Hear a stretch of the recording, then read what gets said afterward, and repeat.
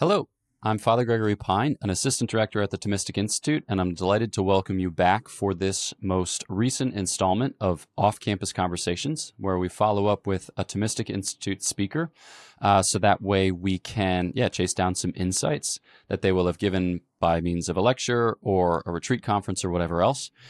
So for this installment, I'm very delighted to be joined by Professor Mats Wahlberg. Thanks for joining. Yeah, thanks for having me. Yeah. So looking forward to chatting pursuant to your lecture, but perhaps before doing so, some of our listeners will know you from the aforementioned lecture. But for those who don't, could you say a word of introduction? Yeah, I work as associate professor at Umeå University, which is in the north part of Sweden, and it's a secular state university. I also taught for a while at the Angelicum, where I was the Aquinas chair for visiting scholars in 2021. And I have two doctorates, one from Umeå and one from South Africa, Stellenbosch University. So I have been doing research about a number of different things about natural theology, the doctrine of revelation.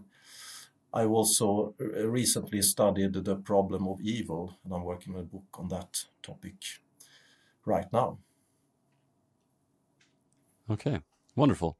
And those are, interestingly, those are all themes that a lot of students at Thomistic Institute chapters are interested in learning more about. And so we have quite a few different professors who lecture on problem of evil or the doctrine of revelation or the possibility of revelation, things of such like.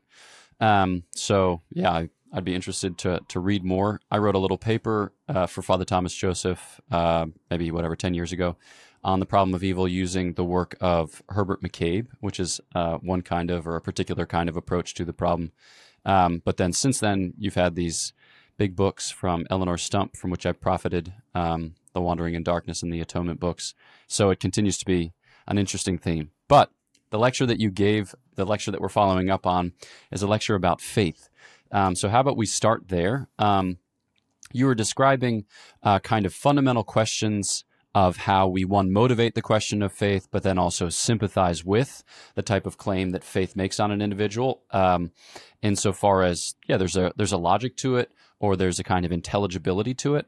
And one thing on which you insisted was that you have to be clear on the object of faith. So I think people hear object, they might not necessarily know what to make of that, but could you introduce us to this subject matter, or introduce us to these considerations of faith, specifically as concerns the object? Like, what does it mean to say that there's something in reality that faith picks out, and how do we cultivate a sense for that? Okay, yeah, that's a good question. So I would start by saying that faith is rather much misunderstood today in many circles, that people identify faith as some kind of unjustified belief or mere belief without sufficient reason or sufficient evidence. And one of the purposes of my lecture at the Thomistic Institute was to kind of dispel this kind of understanding of faith, and to argue that it's plausible and reasonable to see Christian faith as rationally justified to the extent that it can be called knowledge in the modern sense of knowledge. And I think that Aquinas would agree with that assessment. Of course, he has the concept of scientia, which is usually translated as knowledge in many contexts. But I think that that's a bad translation, because knowledge as we use it today is a much broader category than scientia as Aquinas uses it. So Aquinas has also other words for knowledge, like cognitio and notitia, which are less demanding concepts, you might say, than scientia. So the fact that Aquinas does not want to say that faith, Christian faith, constitutes scientia, should not lead us to believe that he denies that faith constitutes what we today would call knowledge. I would insist that he would see faith as a version of, as a form of knowledge. And when concerning your question about the object of faith, then, so Aquinas, of course, he distinguishes between the material object of faith and the formal object of faith. And The material object of faith, considered in itself, is simply the first truth, God. So God is the material object of faith.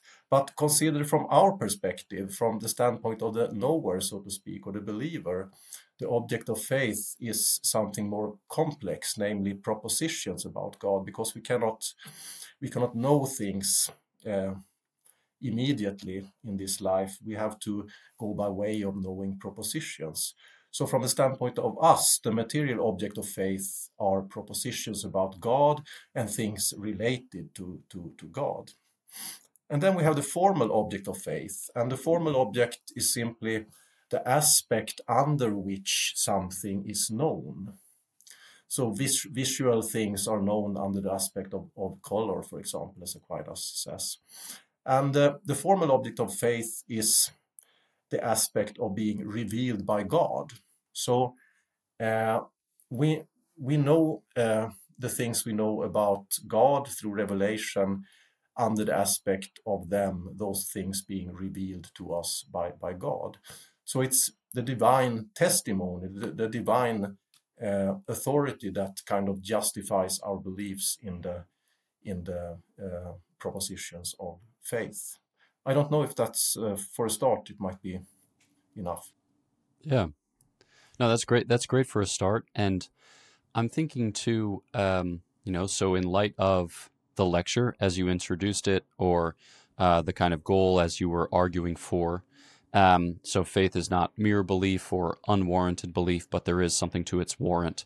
I think it might be helpful to distinguish between like credibility and then fidelity, because it's one thing to say that, all right, there are a lot of miracles going on, or there's a lot of fulfilled prophecy, or the church is still around 2,000 years after the fact, and then to say, I believe in God. So I don't know if, in your teaching or in your writing, you have good ways by which to illumine the difference between like credibility and then like leaning on divine truth, that is to say, assenting to the first truth who himself speaks. I don't know if you have ways of maybe teasing that out a little bit. Yeah, so there are people who have interpreted Aquinas in a kind of naturalistic way, which I recount in the lecture.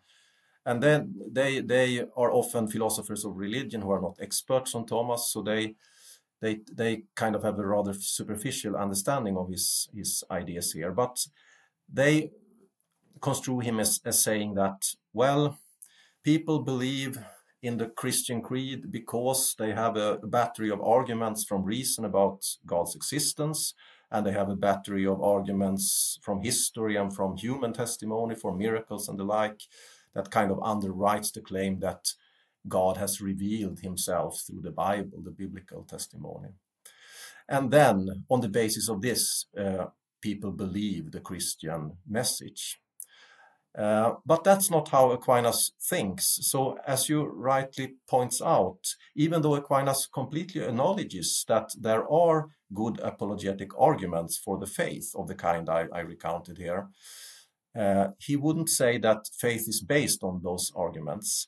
Instead, faith is based on the authority of the revealing God. So it's the authority of God speaking that is the formal object of faith, that by which we know the things we know through faith. And in my construal, at least, and in the construal of many other people, Aquinas sees the testimony of God to provide the proper warrant for belief in the Christian creed. So it's the fact that it's a God who has revealed these propositions that warrants them and makes it justified for us to believe in them. Okay, well then maybe we can drill down on that claim a little bit. So you think of our 21st century secular contemporaries who aren't sympathetic with faith claims, and they might say any number of things. So okay, they might be of a kind of materialistic sort and say, how do you have access to this noetically, since it's not mediated by visible signs, or it's not mediated by visible signs according to a 21st century scientific paradigm. Or you might have people say, okay, well, to believe somebody by no further attestation than their own could be like a recipe for disaster, like violence and manipulation and control and devastation. So, how could we look for other modes of kind of propping up the divine testimony, or like, is there someone else who's going to testify to God? Or I mean, we can imagine all kinds of different objections, but how do you help people to appreciate the starkness of that claim? I mean, there's no real way of softening it, but there might be ways of giving people an entry into it. Are there things that you use in those types of conversations? Yeah, that's a great point. So I think the first thing to understand is that what I try to do in the lecture and in my writing about Aquinas on faith is not to prove that there actually is such a thing as a divine revelation and that it's mediated through scripture and so on. So what I'm trying to do is to explain how, if there is a divine revelation mediated through scripture, how the claims that this revelation contains could be justifiably believed by ordinary people.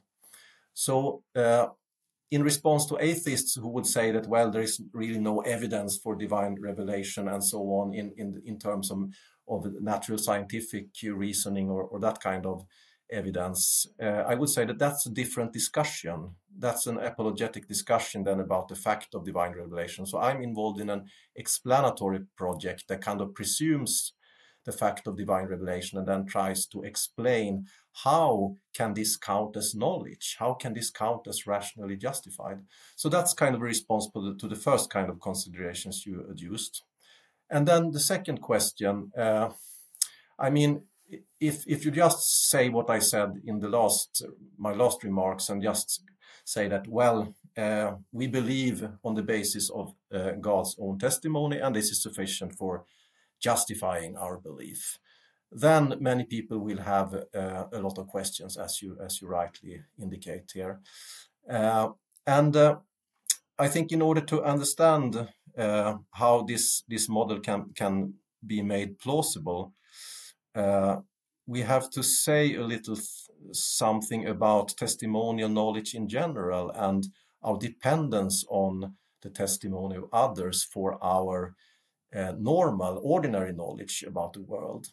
So most philosophers today, they would accept that testimony can transmit knowledge. So you can get to know stuff by listening to what other people say and believing them. But then there are two schools of thought, basically. One philosophical school that wants to reduce the justification of testimonial knowledge to other sources than testimony, to non-testimonial sources. In the same way as there are philosophers who want to reduce the kind of justification we get from perceptual states or perceptual experiences to other forms of justification. For example, reasoning on the basis of mere sense data. So you can, instead of saying that I believe this because I see it, I can justify my belief by saying that I have certain sense data, and the best explanation of why I have these sense data is that there actually is an object before me that causes me to have this sense data. So you can also reduce our normal talk about perception to more basic forms of justification. But many philosophers believe that this is a kind of dead-end project, that you have to accept that there are certain basic sources of justification and that we are simply dependent on these sources and we cannot justify them further. And perception is one such source, memory is another source, and many philosophers today argue then that testimony is another source. So in the same way as you can acquire a justified belief simply by remembering something, the fact that I remember that I ate egg for breakfast this morning gives me a good reason to believe that I actually ate egg for breakfast this morning, unless I have a defeating reason, some consideration that tells me that my memory might work defectively in this instance. So memory is a basic source of justification in the sense that it gives a prima facie justification for the beliefs it generates. A justification that can be defeated by other reasons, but if not, then we are justified in taking those beliefs at face value. And if they are true, they are constitute knowledge. And in the same way, many philosophers today argue that we have to see testimony as a similar kind of source of justification, a basic source. So the mere fact that somebody tells you something can constitute a prima facie justification for believing what this person tells you, unless you have reason to believe that there is something fishy with his testimony. For example, that he is a liar or he's uninformed about the facts of the matter and so on. And my construal of Aquinas' view of how revealed knowledge is justified kind of draws on this philosophers of testimony who argue that testimony is a basic source of epistemic justification. They are called reductionists. And if anti-reductionism is true, then I think that we can use this as an important resource for understanding how belief in the divine message, in the Christian message, can be justified on the basis of God's own testimony. But I think the move I'm making here in response to your potential objections, or the second objection, is that, well, it's always possible to ask skeptical questions, but sometimes we must simply admit that we are dependent on certain external factors in order to have knowledge. And this applies to perception, to memory, and it applies also to divine revelation or beliefs that we acquire from divine revelation. So that's one thing we could say. I could go on, but maybe we stop there for now. No, that's great. And I think that the analogy or the comparison between sensory perception or, like imaginative, memorative retention, and then noetic access to divine revelation is helpful because certainly like in St. Thomas's work, you have these analogies of infallibility where it's like St. Thomas will say that the pertinent sense has infallible knowledge like notitia or cognitival notitia of its proper sensible, but perhaps not of its common sensibles or accidental sensibles. And that the mind, like with respect to simple apprehension, the mind has infallible knowledge of, uncomplex or simple notions or simple realities. And so, St. Thomas wouldn't put it in terms of brute facts, or he might not use the language of like the prima facie given. But he has a sense that, these things they're the first things to fall onto the sense or the first things to fall into the mind. And so there's a kind of like primal quality, as it were, to the address of divine revelation, which he holds as a kind of infallible communication of a certain sort. And maybe that's worth further inquiry. I suppose when people make claims of infallibility, they find it difficult to grant because the standards of falsifiability or verifiability are so foreign to their sensibilities, but like maybe how on this created analogy, whether you wanted to use it or not, doesn't matter too terribly much. But how do we begin to understand this claim of infallible noetic access to divine revelation? Again, if there are other kind of created images that you have ready at hand that help, those would certainly be wonderful. I think one thing that should be said is that if you are in a fortunate position, so let's take ordinary testimony as an example instead of divine testimony. You're meeting a person who testifies to some fact, and let's say that it's the case that this person really knows what he's speaking about and is sincere. Then you're in the good epistemic position, according to many philosophers of testimony, because knowledge then of this fact is available to you. But you could also be in a bad epistemic position in the case where you meet a clever liar, for example. And in such a case, let's call it a bad case, it might be indistinguishable from your perspective from the good case. But it could still be the case that your epistemic situation, your epistemic standing in relation to this fact that you want to have access to, is different in the good case and in the bad case. And if that is so, if that's the case, that it's a difference between these two cases in terms of your epistemic standing, then it follows that you are not in complete control of your own rationality, so to speak, because you're dependent on the external world and other people doing favors to you, so to speak. You're dependent on the reliability of other people's testimony, for not only for whether you have knowledge or not, but also for whether you have a rational standing with respect to that knowledge or not. And I think that this kind of dependence on favors from the world, so to speak, must be accepted, because otherwise we will end up with a lot of philosophical problems if we try to construe our reason as kind of in autonomous control in an inner sphere where we if we do everything right, we can totally control our own rational standing. So we should accept that our minds are not encased in the head, so to speak, but reaches out in the world. So part of our rational standing can be constituted by relations to things in the world. But then I think we should also say that in order to have a rational standing with respect to some piece of information, in order to have a justification for a certain claim, you have to exercise reason. That's an exercise of reason. And this means that you are required to be sensitive to considerations and evidence that speak against the veridicality of your of the one who testifies to you, or the veridicality of your perceptual experience, if that's what we're talking about. So you have to be sensitive and on the lookout for evidence that kind of seems to indicate that you are in the bad case.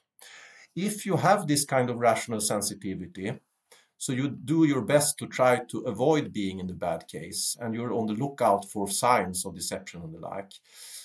And if you then, in fact, is in the good case, you are in the good case, in fact, then what results from you believing the testimony in question is knowledge. If you, in fact, are in the bad case, well, yeah, then you don't get knowledge, and you have a worse rational standing, a worse justification than you think you have.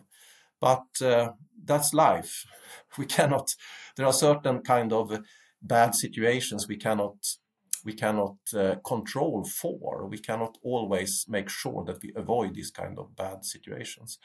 But if you have, and in the case of divine revelation, I think the standards for accepting a claim to divine revelation, somebody says that this is a message from God, are rather high. So reason dictates that we should have a basic suspicion towards people who claim to speak for God, for example. And that's why Jesus made miracles. A part of the reason why he made miracles, to kind of defeat this natural, rational suspicion towards his claim to be the Messiah. And I think that in that sense, apologetic arguments are important to kind of defeat these reasons that would make it doxastically irresponsible to believe the divine testimony. In order to have defeaters for those reasons, we have to have some kind of counter reasons, for example, miracles then, or testimony about miracles, or the history of the church and the kind of apologetic arguments you refer to in the beginning. So I think they are very useful, and for some people, at least for professional philosophers, they might be necessary for it to be reasonable and responsible for them to believe in divine revelation. While if you take an ordinary person who doesn't know all the philosophical objections to claims about divine revelation or to God's existence and so on, such a person can responsibly believe claims to divine revelation without perhaps having elaborate arguments for God's existence and so on. And so my point here is that whether you're responsible or not when you believe divine claims to divine revelation depends on your personal situation, which era you live in. During the Middle Ages, there were certain demands put on reasonable persons. In today, there are other demands due to the fact that we have more knowledge in the natural scientific sphere and so on. So it is a person-relative notion, this notion of doxastic responsibility that's necessary for kind of absorbing divine testimony in a way that yields knowledge. Yeah.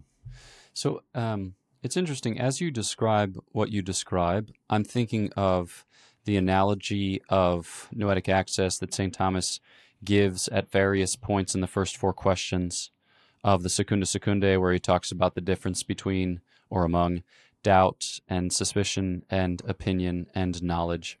And so I'm thinking on the one hand of the approach of many contemporaries who will begin skeptically in matters of faith or matters of religion. And then on the other end of the spectrum, those who begin somewhat, I suppose the word would be ingenuously, or overly earnestly, or they do so in such a way as to kind of go in for all the latest faith-based or religious fads. And so you describe, doxastic responsibility as being open to defeaters, or at least susceptible to defeaters, to have your antennae up so that you should something transmit in the order of not true, you're sensitive to that. I wonder, what just the individual listener trying to translate to his or her experience, what is it like to be genuinely open to the revelation of God whilst not permitting yourself to be taken in by things which would ultimately undermine your relationship with God? Those things, kind of posing as faith claims or posing as true religion. How would you kind of describe that epistemic state, if you can at any greater length? Yeah, that's a very, very good but difficult question. I would start by saying that I don't think that God ever wants us to believe something that we seem to have good reason to disbelieve. So I think that if God, since faith is a gift of God and it's divine grace that causes faith, I think that God will make sure that you're never required by faith to believe something that you take yourself to have strong overriding reasons not to believe.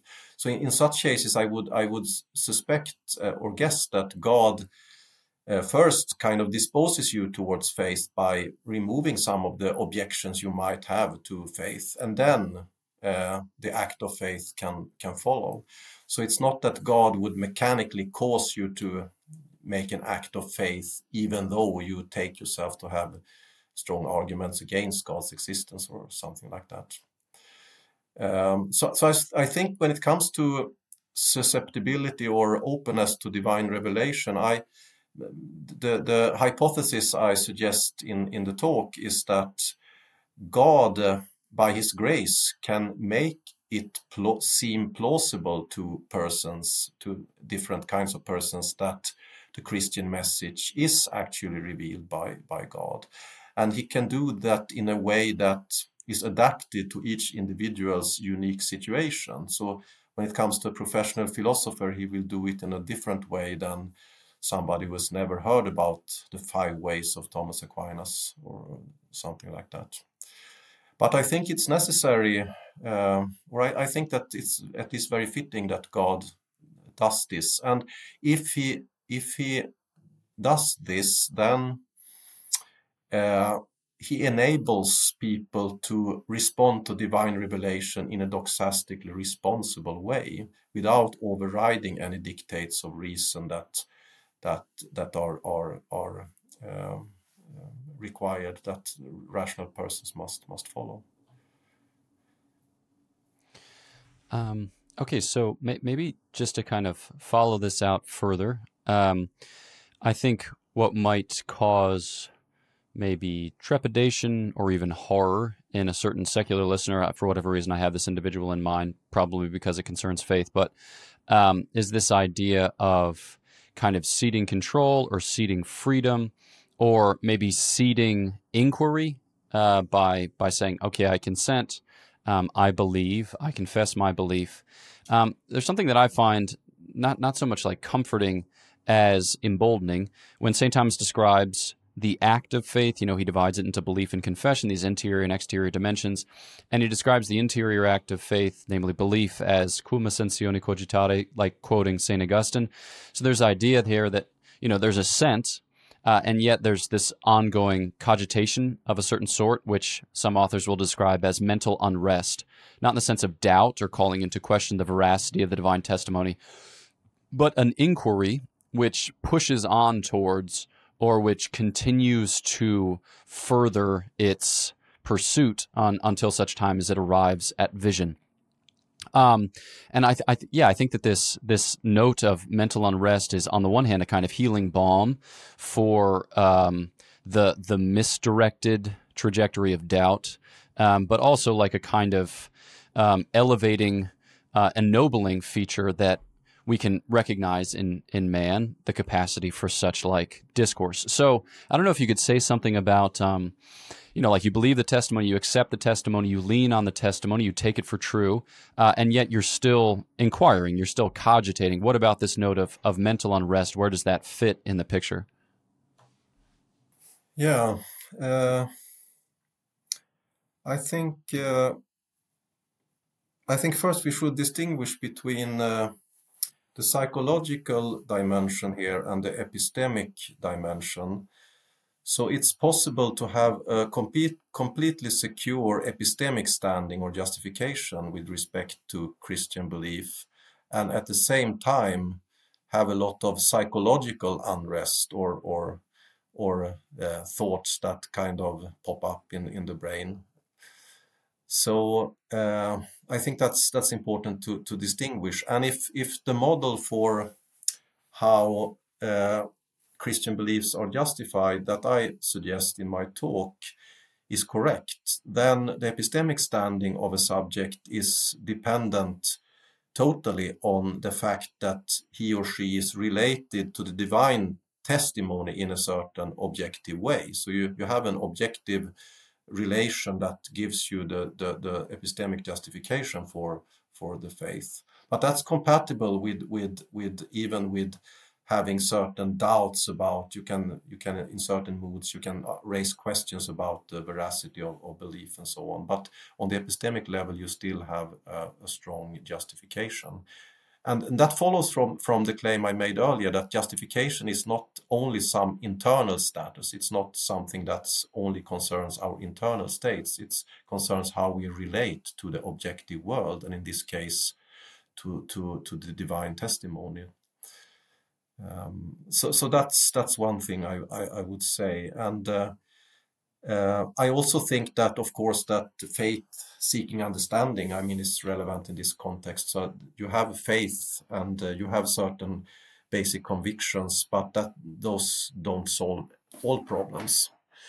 So as Cardinal Newman said, we can have a lot of problems, but they don't amount to a single doubt or something like that. So you don't need to doubt in the proper sense the Christian creed just because you see problems with it. You can see it as a work in progress. And if you can connect this to contemporary philosophy of science, which acknowledges that all scientific theories that people at some point hold contain anomalies, things that are problems for the theory and that needs to be solved. But that's not a reason to abandon the theory. So even that's kind of a natural analog to this state. You might have a lot of questions, and there are some problems that you see with the Christian faith, but that's not a reason to kind of doubt it. It's just a reason to continue the inquiry, as you said. Yeah, maybe we have time for maybe one more question, and I'm thinking about after having described the object of faith and the act of faith, St. Thomas passes to a description of the virtue of faith.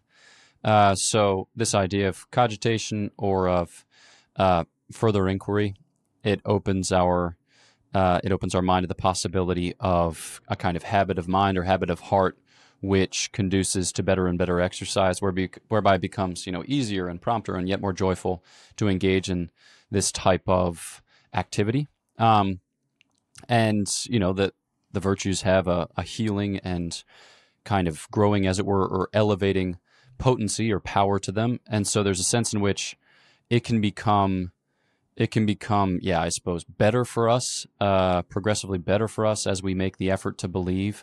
And for those who are on the outside, as it were, for the doubter, for the skeptic, for the 21st century contemporary who will have no place in his kind of epistemic universe for these types of claims, it's perhaps seen as drinking the Kool-Aid and then getting drunk on the contents thereof. But how might this idea of habituation, with the theological virtues, I suppose it's peculiar, but how might this idea of habituation and the kind of virtuous dimension help further for us to understand the certainty that faith affords, the life that faith bestows, and the type of justification that warrants it? Yeah, that's an interesting question. I think that, St. Thomas says that the theological virtues, including faith, are kind of imperfectly possessed by us due to the greatness of God and our inability to know the essence of God. So we cannot faith, even though faith is a very high virtue, it's higher than the natural virtues and so on, it's still imperfectly possessed. And that means that in order to do acts of faith in a proper way, we are dependent then on the additional gifts of the Holy Spirit. So the gift of understanding, intellectus, and knowledge, scientia. And these gifts, I think, are important in this context to kind of explain how the virtue of faith can operate in a progressively better way as we become more open to the impulses from the Holy Spirit. So the gifts of the Holy Spirit with regard to faith are gifts that make us amenable to the impulses of the Holy Spirit. So we are kind of guided by the Holy Spirit in our life of faith. Our acts of faith are guided directly by the Holy Spirit through these gifts. And I think that's an important dimension here. Then when it comes to habituation, I don't know if I have so much to say about that, but of course, I think that's a kind of universal or very common experience that people grow in their faith and they somehow become more and more confident in their faith, even though we also have, of course, the dimensions of the Christian life that the mystics point to, St. John of the Cross, for example, the dark night of the soul and so on, where faith really flowers. So the dark night of the soul is the night of faith because we relate to God through the virtue of faith in that night, but we don't see anything, and we see even less than we think we see now before we enter the night of faith. And so faith, and a very strong faith, is compatible with all kind of confusion and all kind of darkness and seeming lack of light on the conscious level, I think. And that's an important dimension to take into account. So people don't believe that, well, the life of faith is just a constant, uninterrupted progression where everything seems to get better all the time. It can also seem to get worse in some ways. But that's part of the process, and it's a necessary part of the process. I think then when it comes to this fundamental the kind of critical, skeptical question that you also alluded to now the last time here, about whether this is just drinking the Kool-Aid, and if Christians too easily accept that they are dependent on that they make an act of faith that they cannot by their own autonomous powers guarantee the veridicality of. I think that in that case, I think an analogy with the knowledge, ordinary knowledge, is very useful, because uh, David Hume, he tried to argue that, well, we can gain knowledge from testimony, but only because we have independent evidence for the reliability of testimony. So we have a general knowledge that testimony in general is reliable, and therefore we are justified to rely on what people say in cases and so on. And how do we get knowledge of this general reliability of testimony? Through induction, Hume says. It's by we experience that testimony usually corresponds to the way the world is. So we can see the veracity of individual pieces of testimony, and then we can draw a general conclusion about the general reliability of testimony. And that's why we're justified in believing in testimony. The problem with this argument is that my own personal experiences of the reliability of people's testimony is very limited. So I cannot, from my own very narrow inductive basis, draw the conclusion that testimony in general among all people is reliable. In order to draw that conclusion, I have to have more information. And how can I get that information? Well, only by means of testimony, only by listening to what other people say about their experiences of people's testimony and so on. But then the argument gets circular, because then I am presupposing the reliability of testimony in order to get the inductive basis for concluding to the general reliability of testimony, and that's unacceptable. So whether we want it or not, we seem to be dependent on simply taking people's words for things, even though we at the same time exert a critical rationality surrounding that assent to what people say. But we cannot expect that we have prior arguments that kind of ensure that we always only listen to veridical testimony. So there is a kind of basic, I think, faith element also in our relationship to ordinary knowledge that is kind of analogous to the faith relationship we have to religious knowledge and to God. And I think that's important to point out to people, so they don't think that, well, religious people, they have to trust. Non-religious people, they don't have to trust, but they they do have to trust, they too. Yeah. They have to trust their senses. They have to trust their experts. They have to trust, the guild, as it were, broadly conceived. Well, thanks very much. Thanks for this conversation. Thanks for exploring these subjects. I'm certainly profiting from it as I'm thinking about how to reteach the faith portion of the course that I'm currently engaged in teaching at the House of Studies, because we just finished the treatise yesterday. So I'll have to incorporate changes the next go around. But if folks have an interest in following up with you on these subjects, are there places where you've published or places where they can, find your work? Yeah, they can go to my website at Umeå University. I have written about testimony, and in this book, Revelation as Divine Testimony, from 2014, where I kind of recount these kind of arguments that I have sketched today. Thank you so much, Father Gregory. It was great talking to you. Yeah, thank you. Turning then to you, the listener, thanks so much for tuning into this episode. We look forward to chatting with you at the next opportunity. Know of our prayers for you. Please pray for us, and we'll look forward to the next time on Off-Campus Conversations on the Thomistic Institute podcast. Cheers.